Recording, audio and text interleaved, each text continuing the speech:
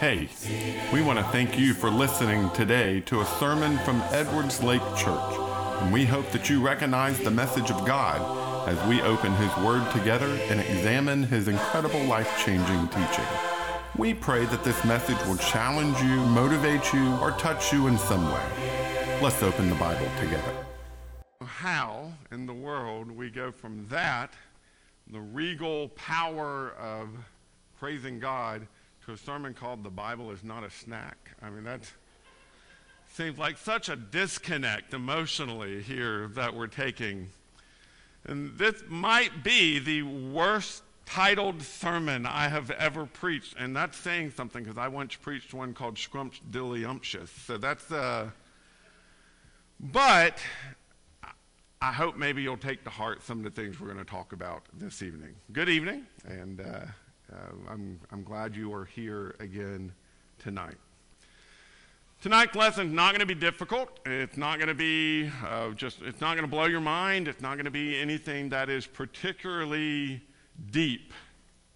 But I hope that it will be practical, at least in thinking about our method, our approach, the way that we approach the Bible and Bible study, and what we hope to get out of it.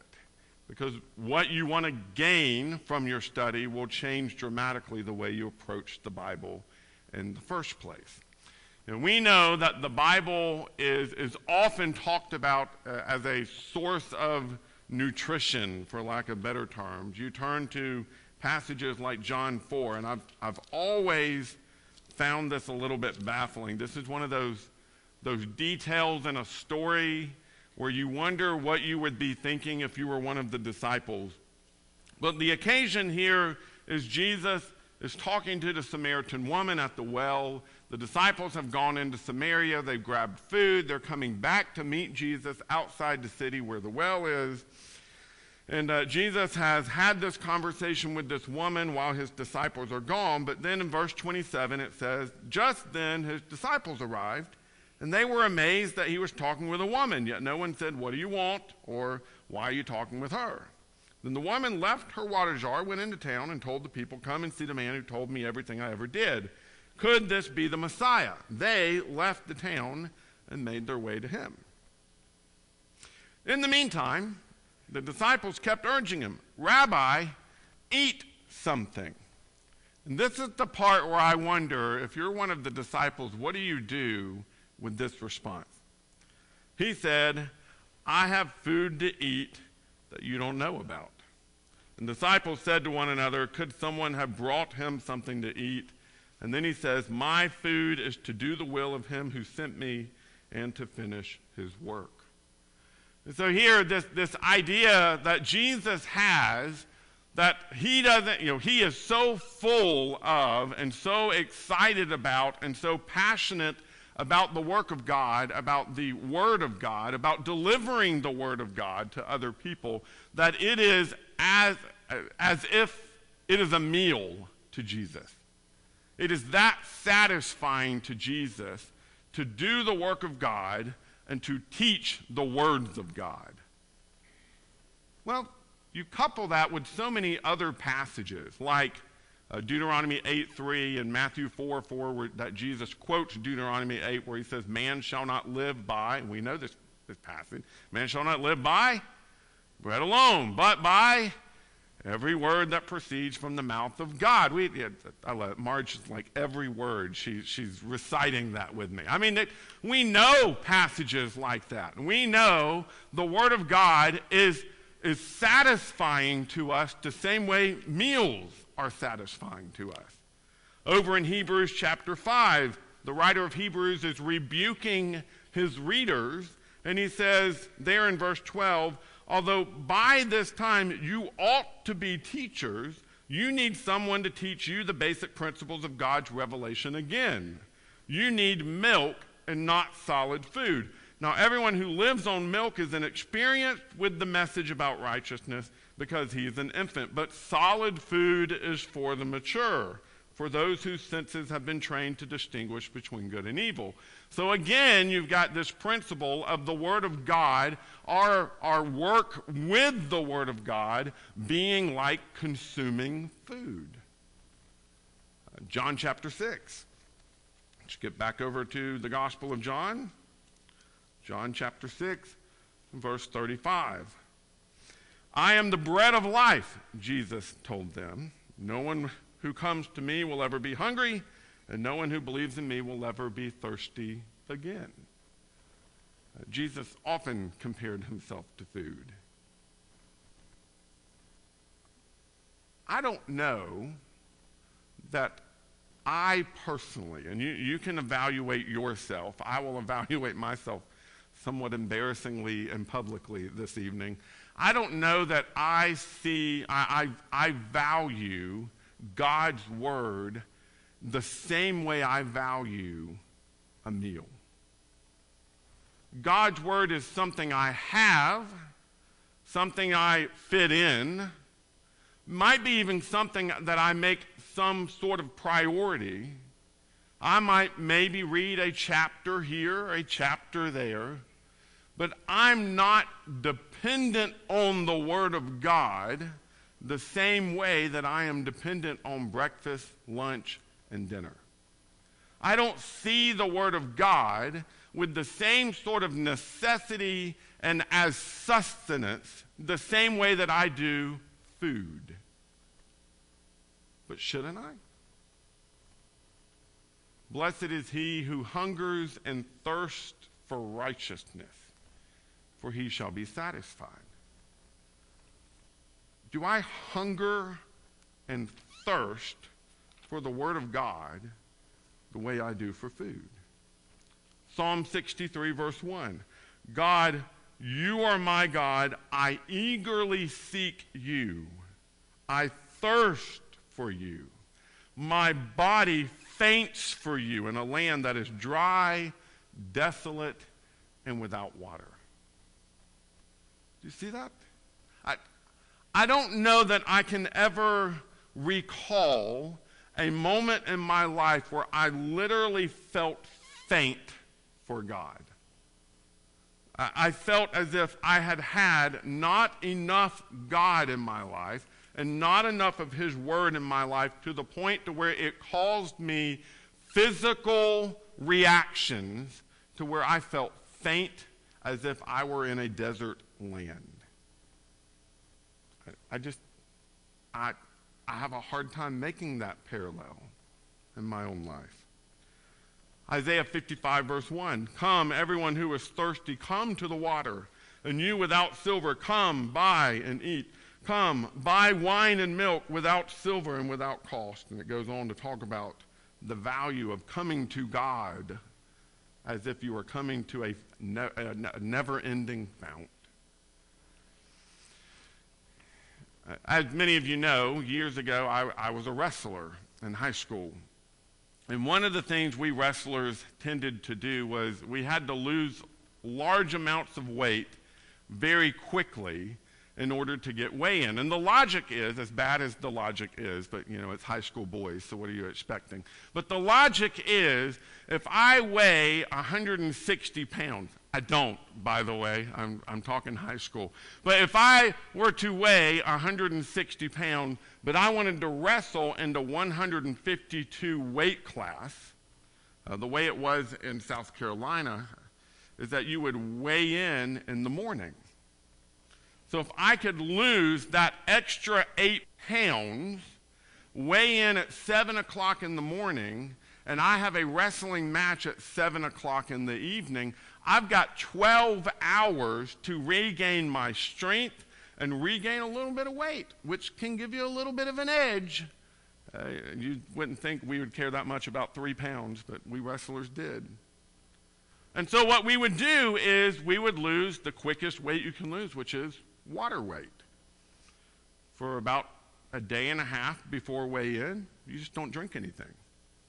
You go work out like normal, except you put on trash bags and other things that will make you sweat profusely. You might get up the day of weigh-in at about 5:30 in the morning and go to the treadmill and run for about an hour with a trash bag on you, a trash can on the front, spit into the trash can the whole time. You're trying to get as much water weight out of your body as you possibly can. And then you go weigh in, And then you got 12 hours to drink all you want and eat and get your strength back up. And that was the logic. That's what you would do. I learned what it meant to be thirsty. Really, really thirsty. I've never felt that way about the Word of God. These passages that talk about thirst. Now, again, passages aren't describing wrestlers making stupid decisions. But it is talking about this idea of a man who's walking through desert land, dry and desolate land, and there's not water around, that feeling of being thirsty and parched and desperate for water. I don't know that I've ever felt that way about the Word of God. We have one child in particular who will, for some reason, just die of thirst when we're out and about. Scream and fuss that they have to have something to drink now. And we're like, no, you're okay. No, I'm so thirsty. I have never screamed and fussed for the Word of God. Have you? Now, I've had a longing for the Word of God, sure. I'm ashamed to admit that's not as often as it should be. I've had habits of consuming the Word of God. So, 3 squares a day. I've done essentially that same sort of pattern to living with the Word of God, sure. But I don't know that I've felt the sort of desperate need for the Word of God the way I would so easily feel a desperate need physically for food and for drink. The idea of Scripture is that we are to be the kind of people who are willing to feast on the Word of God. Feast on it. That it's like Thanksgiving lunch, or maybe dinner in your house, I'm not sure. But that Thanksgiving meal of how excited we are to, it's the food we don't get all the time. Who knows how good it's going to taste. We're salivating over how great this meal is. We prep things for it. We're excited about it. We're excited about how much we're going to eat. There's just nothing about the Thanksgiving meal that isn't exciting to us. We love feasting.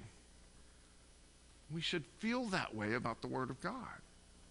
And when we open these pages, we should have the same sort of excitement as doing that as unfolding the napkin as we're about to dig in Thanksgiving. And I don't know that we develop that sort of longing the way we should. It becomes there. It becomes present. It becomes kind of our ever-present companion instead of the meal that we are excited about.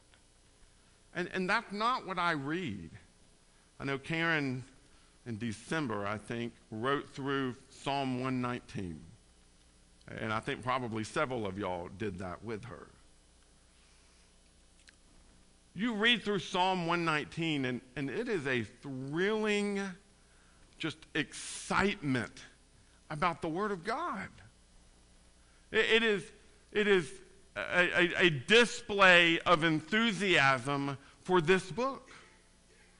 And again, I don't know if we as God's people have developed that sort of longing for God's Word the way the writer of Psalm 119 did.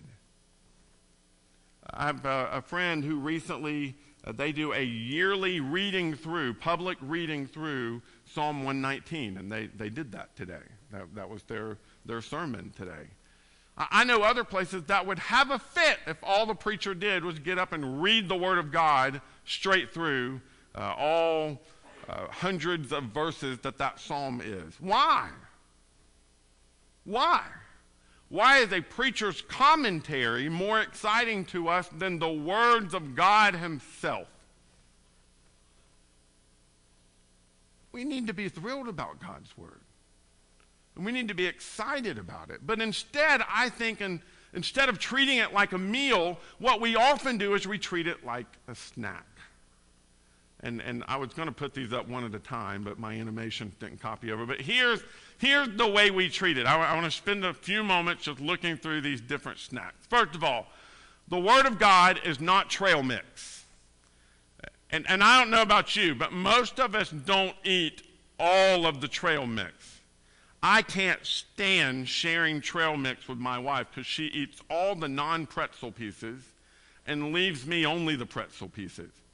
If I wanted a bowl of pretzels, I would have bought pretzels. But we do that. We're like, I like these little Chex pieces, and I really like the M&Ms, and no, Adam, you can have the raisins, but I'm going to have these little crunchy pieces over here, and until you pick through and grab the parts you like, and you leave the other parts you don't like in the bowl. We do that with the Word of God. We do that often. Most places I have been, this is less true here, this statement about children's Bible classes. But most places I have attended, the children have a great understanding of Genesis, the Exodus story section, King David, and Jesus. That's what the kids know.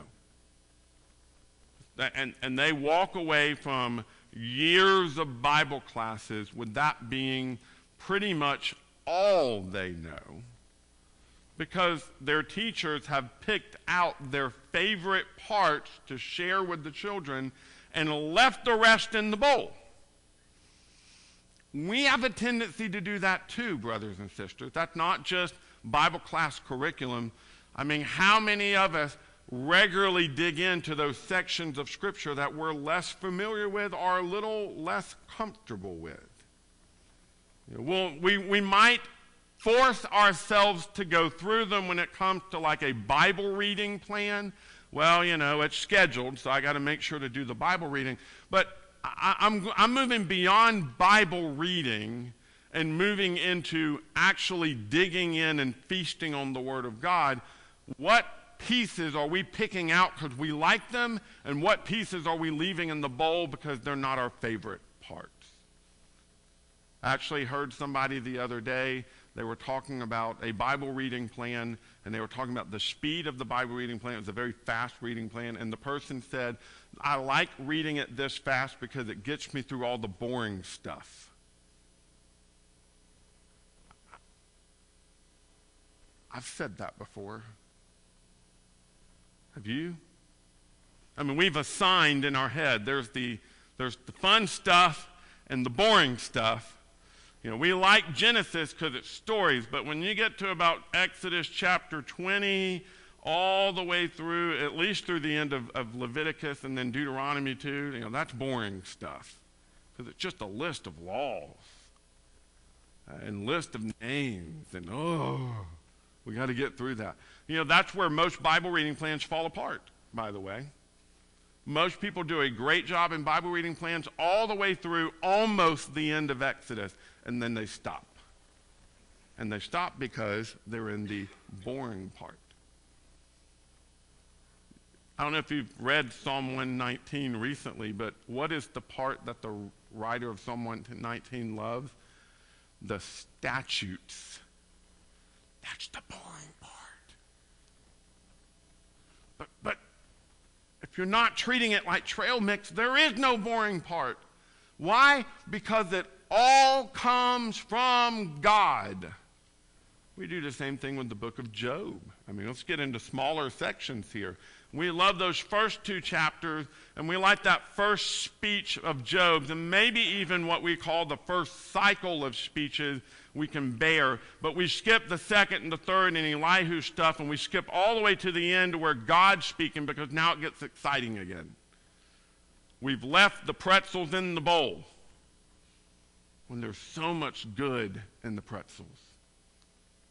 We can't treat it like trail mix.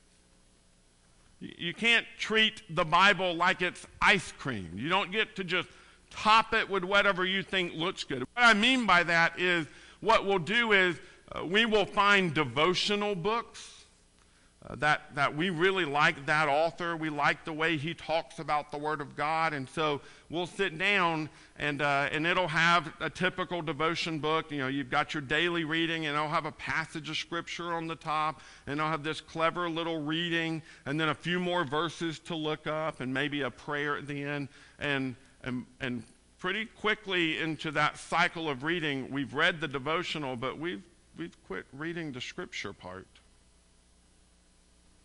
We've quit opening the Word of God. We're just reading His, and that allows us to feel like we've done had a feast on the Word of God, that we've had a little meal. But the truth is, our meal had nothing to do with the Word of God.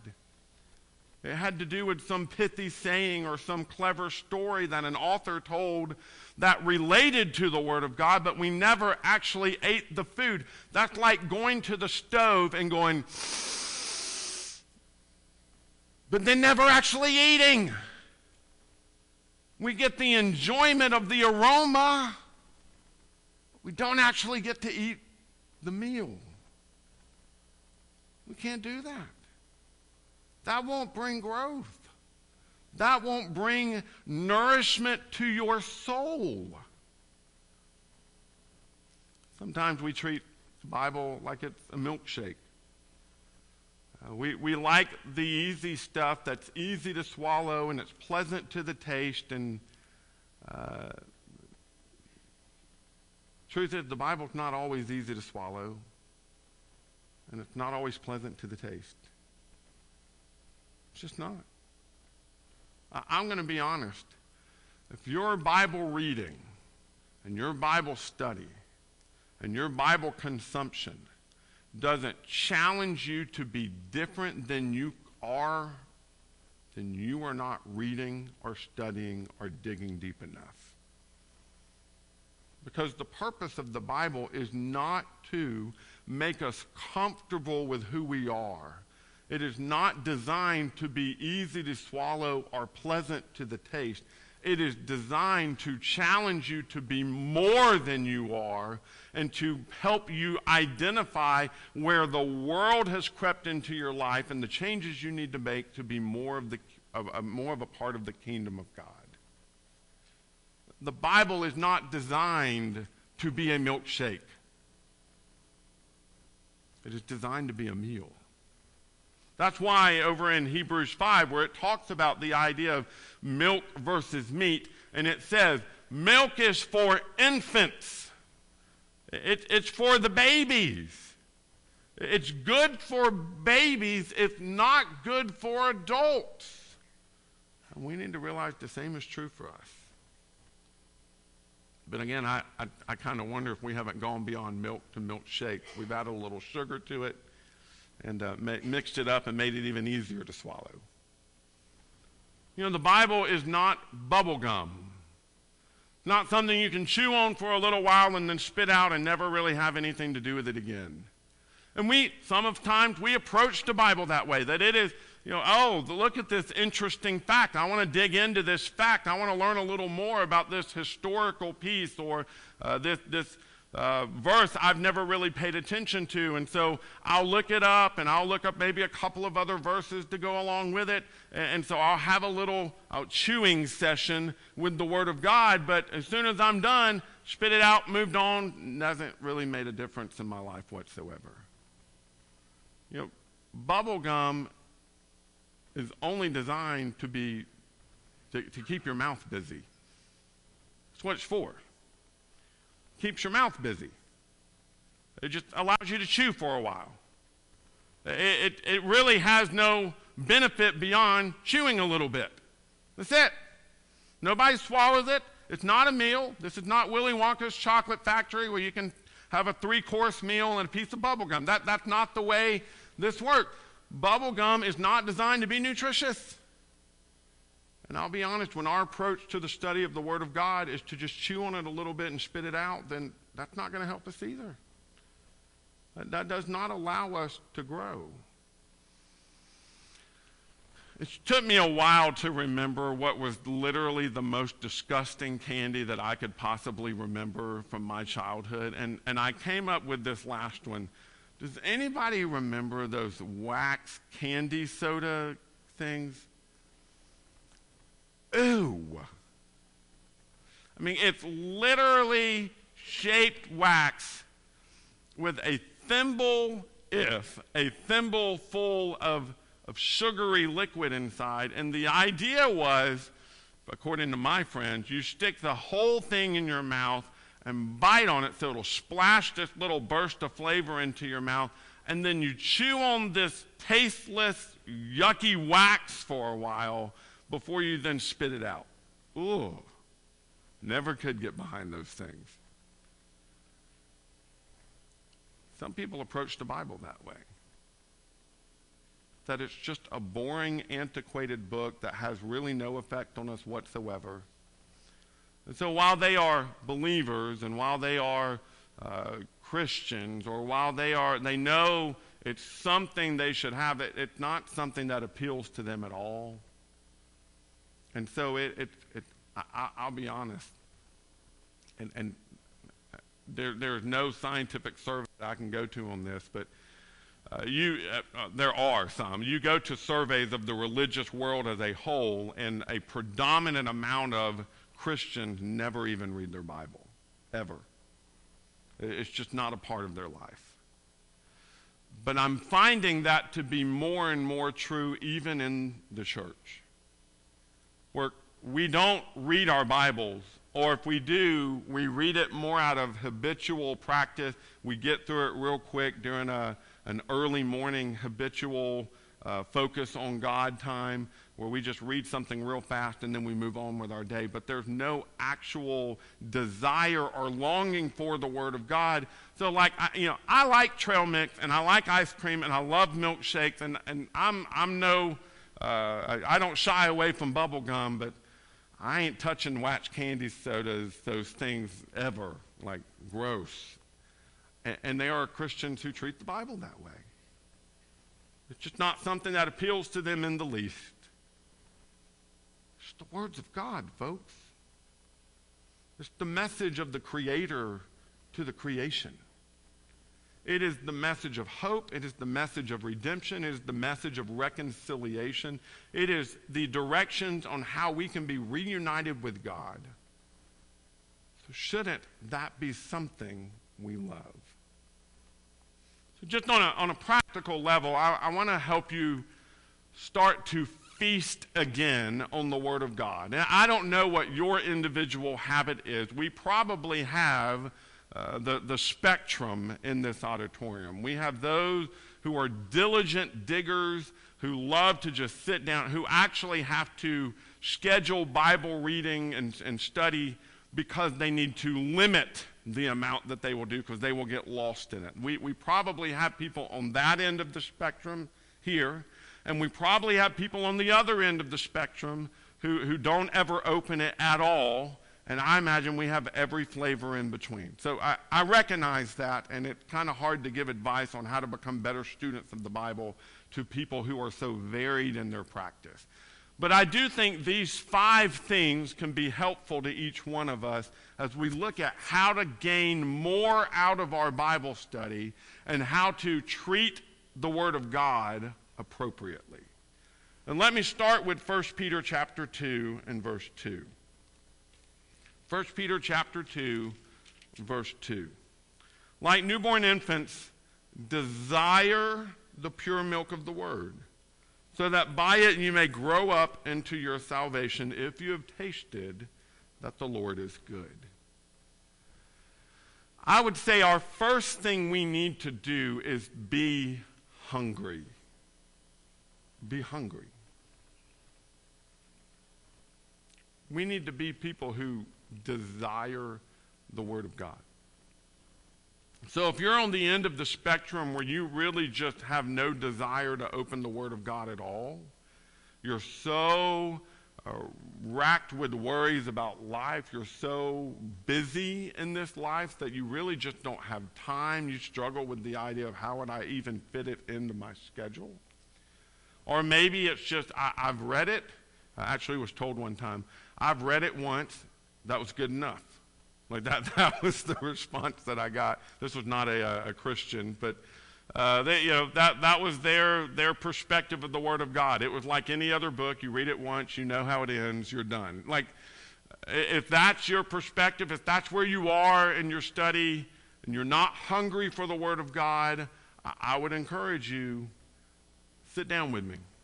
Let me share with you why you should be excited and why it should be something you love to do.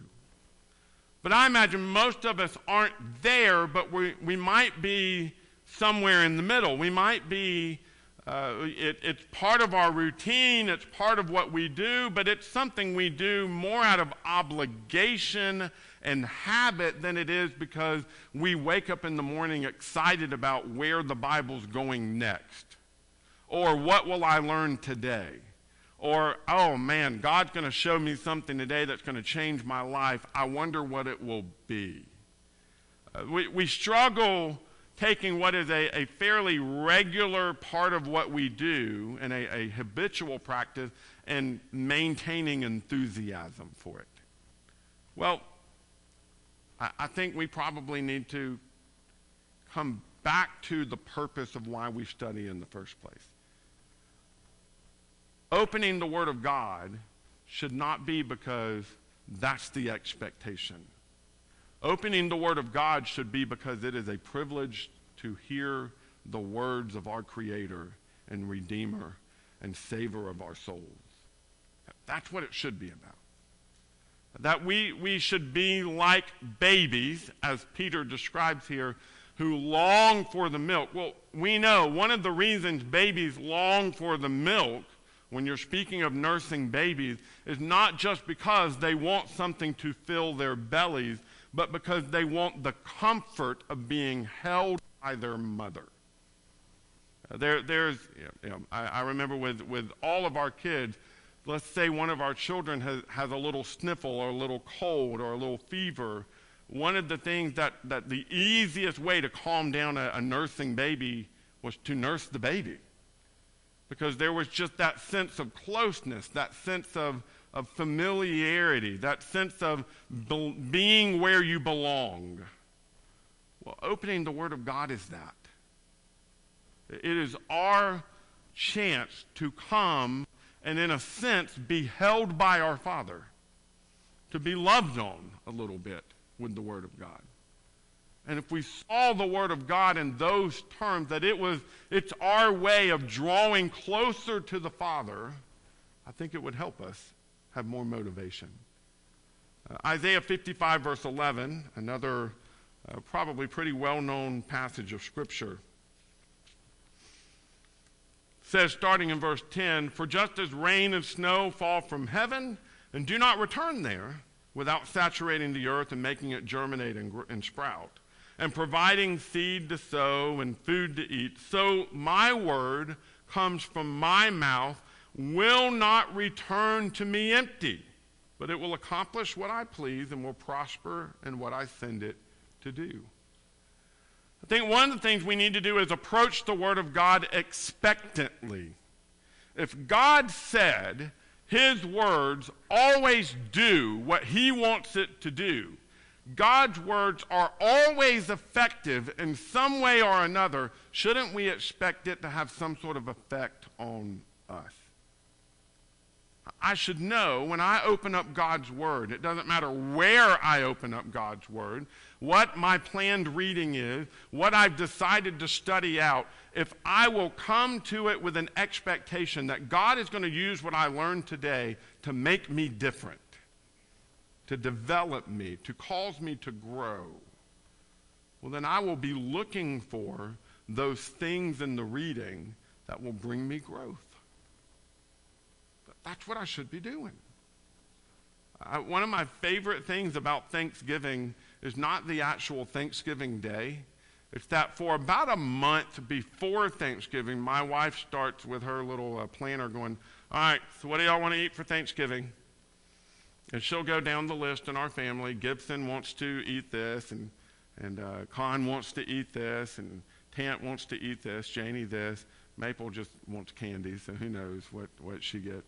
And I, because I'm my wife's favorite, I get to choose more than one thing. Like she'll write down several things that I suggest. But I'm excited because oftentimes it's things we don't often get to eat. We don't go through the trouble of making those things on a daily basis. So I can suggest those weird things like fried turkey. We don't get fried turkey very often, only once a year, Thanksgiving. And I'm excited about it. And for that month, I get to look forward to having this food.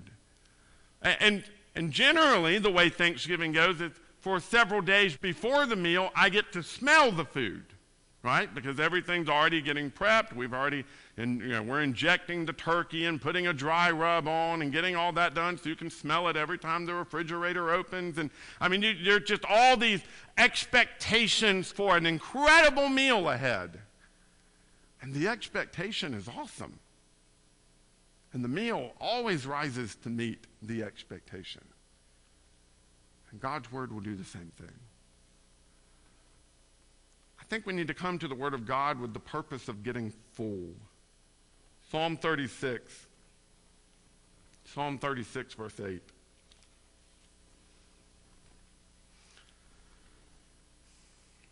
I'll start back in verse 7 again. How priceless your faithful love is, God. People take refuge in the shadow of your wings. They are filled from the abundance of your house. You let them drink from your refreshing stream. From the wellspring of life is with you. By means of your light, we will see. Now, that doesn't mention the Word of God specifically, but look how many of the images in that little section are used to often talk about the Word of God. A wellspring that quenches your thirst, that brings satisfaction. This idea of the spring that comes from God, the idea of light that causes us to see. Well, all of this is given to us in abundance, and we are filled with that abundance. Now, this is probably one of the things that I struggle with the most. Is oftentimes I come to the Word of God with a purpose, and that purpose is not to be satisfied. That purpose might be to look up a detail, might be to prep a Bible class or a sermon. It might be to have some sort of little devotional reading that I can fit into my day. Very rarely do I come to the Word of God with the intention of being filled to satisfaction. But we should. That's how we eat. So that's how we should study. We need to learn the value of the Word of God itself, the value of digging deeply, the value of consuming the meat of the Word of God. 1 Corinthians chapter 3, verse 1. For my part, brothers and sisters, I was not able to speak to you as spiritual people, but as people of the flesh, as babies in Christ. I gave you milk to drink, not solid food, since you are not ready for it. In fact, you are still not ready, because you are still worldly. For since there is envy and strife among you, are you not worldly and behaving like mere humans? You know, if all we ever do is dig into milk, I don't know that we'll ever really get full. And if all we ever do is want to just pull the surface off the top of the Word of God, and that's as deep as we want to go, I don't know that any of us will ever really learn the value of the Word of God, of how deep it can go. Back in Hebrews chapter 5, in that other passage that talks about we should desire meat and not milk, because milk is for the immature and meat is for the mature. And it talks about solid food is for the mature. Now, here's what I find interesting. The very next chapter, the very next set of verses, identifies for us what is milk. It says, verse 1, therefore, let us leave the elementary teachings about Christ and go on to maturity. Not laying, again, now listen to this list of milk-level teachings. Okay, elementary, he calls it elementary principles of the Word of God. I'm going to call it milk-level teachings. Okay, this is milk-level teaching. A foundation of repentance from dead works, faith in God, teaching about baptism, laying on of hands, resurrection of the dead, and eternal judgment. Now, the reason I want to point out that list to you is because those are the same issues we are still talking about, arguing about, and we consider those to be the deeper issues of Scripture. They are not. They are the milk-level teachings. And yet, that's as deep as many of us ever go. I would encourage us to dig deeper than that, to desire to know more than that. And then I think we need to make sure we come to the Word of God with the purpose that it was designed to fulfill. Two passages we can turn to on that. One of them's up on the screen, 2 Timothy chapter 3, verse 16 and 17. We're familiar with it. All Scripture is inspired by God and profitable for teaching, for rebuking, for correcting, and for training in righteousness, so that the man of God may be complete and equipped for every good work. So there, the practical, action-based functions of the Word of God, we are to use it for teaching, for rebuking, for correcting, for training others in righteousness and daily living, so that we can help people be more complete, more of what God desired them to be. Another passage we could turn to is back in 1 Timothy chapter 1, where it tells us that the law, the intention of the law, is that it be for the world.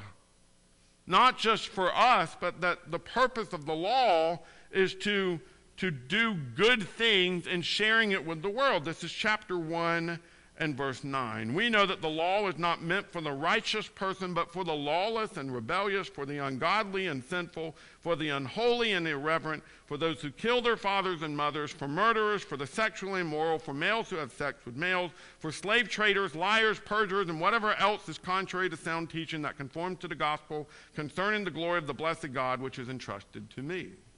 And so part of the purpose that we should have when we come to the Word of God is to be trained and corrected and rebuked and made better people. And then part of the purpose we should have when we come to the Word of God is to learn what we need to share with the unlawful, for those who don't yet belong to God, so that we can share with them the things that will help them to change and belong to God. Now, most of us, at least according to my conversations that I've had with people, do not come to the Word of God with any sense of, I'm being prepared and trained for work. They come to the Word of God as if that is the work. It is not. Studying your Bible is not the work. It is reading the training manual for your work. Do you see the difference? When what we do when we open the Word of God is all we do, if we feel like that is the end goal of what we're trying to accomplish, all we're doing is snacking on something that has a purpose to fill us up and get us healthy enough to go do the work. And we got to let it do that. We got to be letting the Word of God shape us. And of all of us here, I will count myself among the most guilty. Because I could use the Word of God so much better than I do. It is easy to just read. But I tell you, the real work is when we read with the purpose of changing. And I hope we'll do that as we move forward in this year. If you're not a Christian, we want you to become one. Like we just read, this book is for you if you're not a Christian. This book is designed to help you. If you'll let us open up it and show you in it what it says you can do to be saved. That all begins through making a commitment and being baptized into Christ. And I hope if you've not done that, you'll be willing to do that You will let Jesus become your Savior. You will let God become your King, and you will be saved. If you need the invitation to get your life right, and we ask you to come forward and let us know as we stand and sing this song. Hosanna, you're my King. Thanks for listening and studying God's Word with us. We want to help you draw closer to Jesus as your Lord. If you feel some need as a result of today's message, whether that be a need to seek God's salvation, or you are just in the need of prayers, please reach out to us. You can find out more about us, including contact information, at edwardslakechurch.org. If you want to continue to open God's Word with us, please check out other sermons on our podcast, or come visit with us at Edwards Lake Church anytime you can. Thanks again, and we pray God's blessings for you.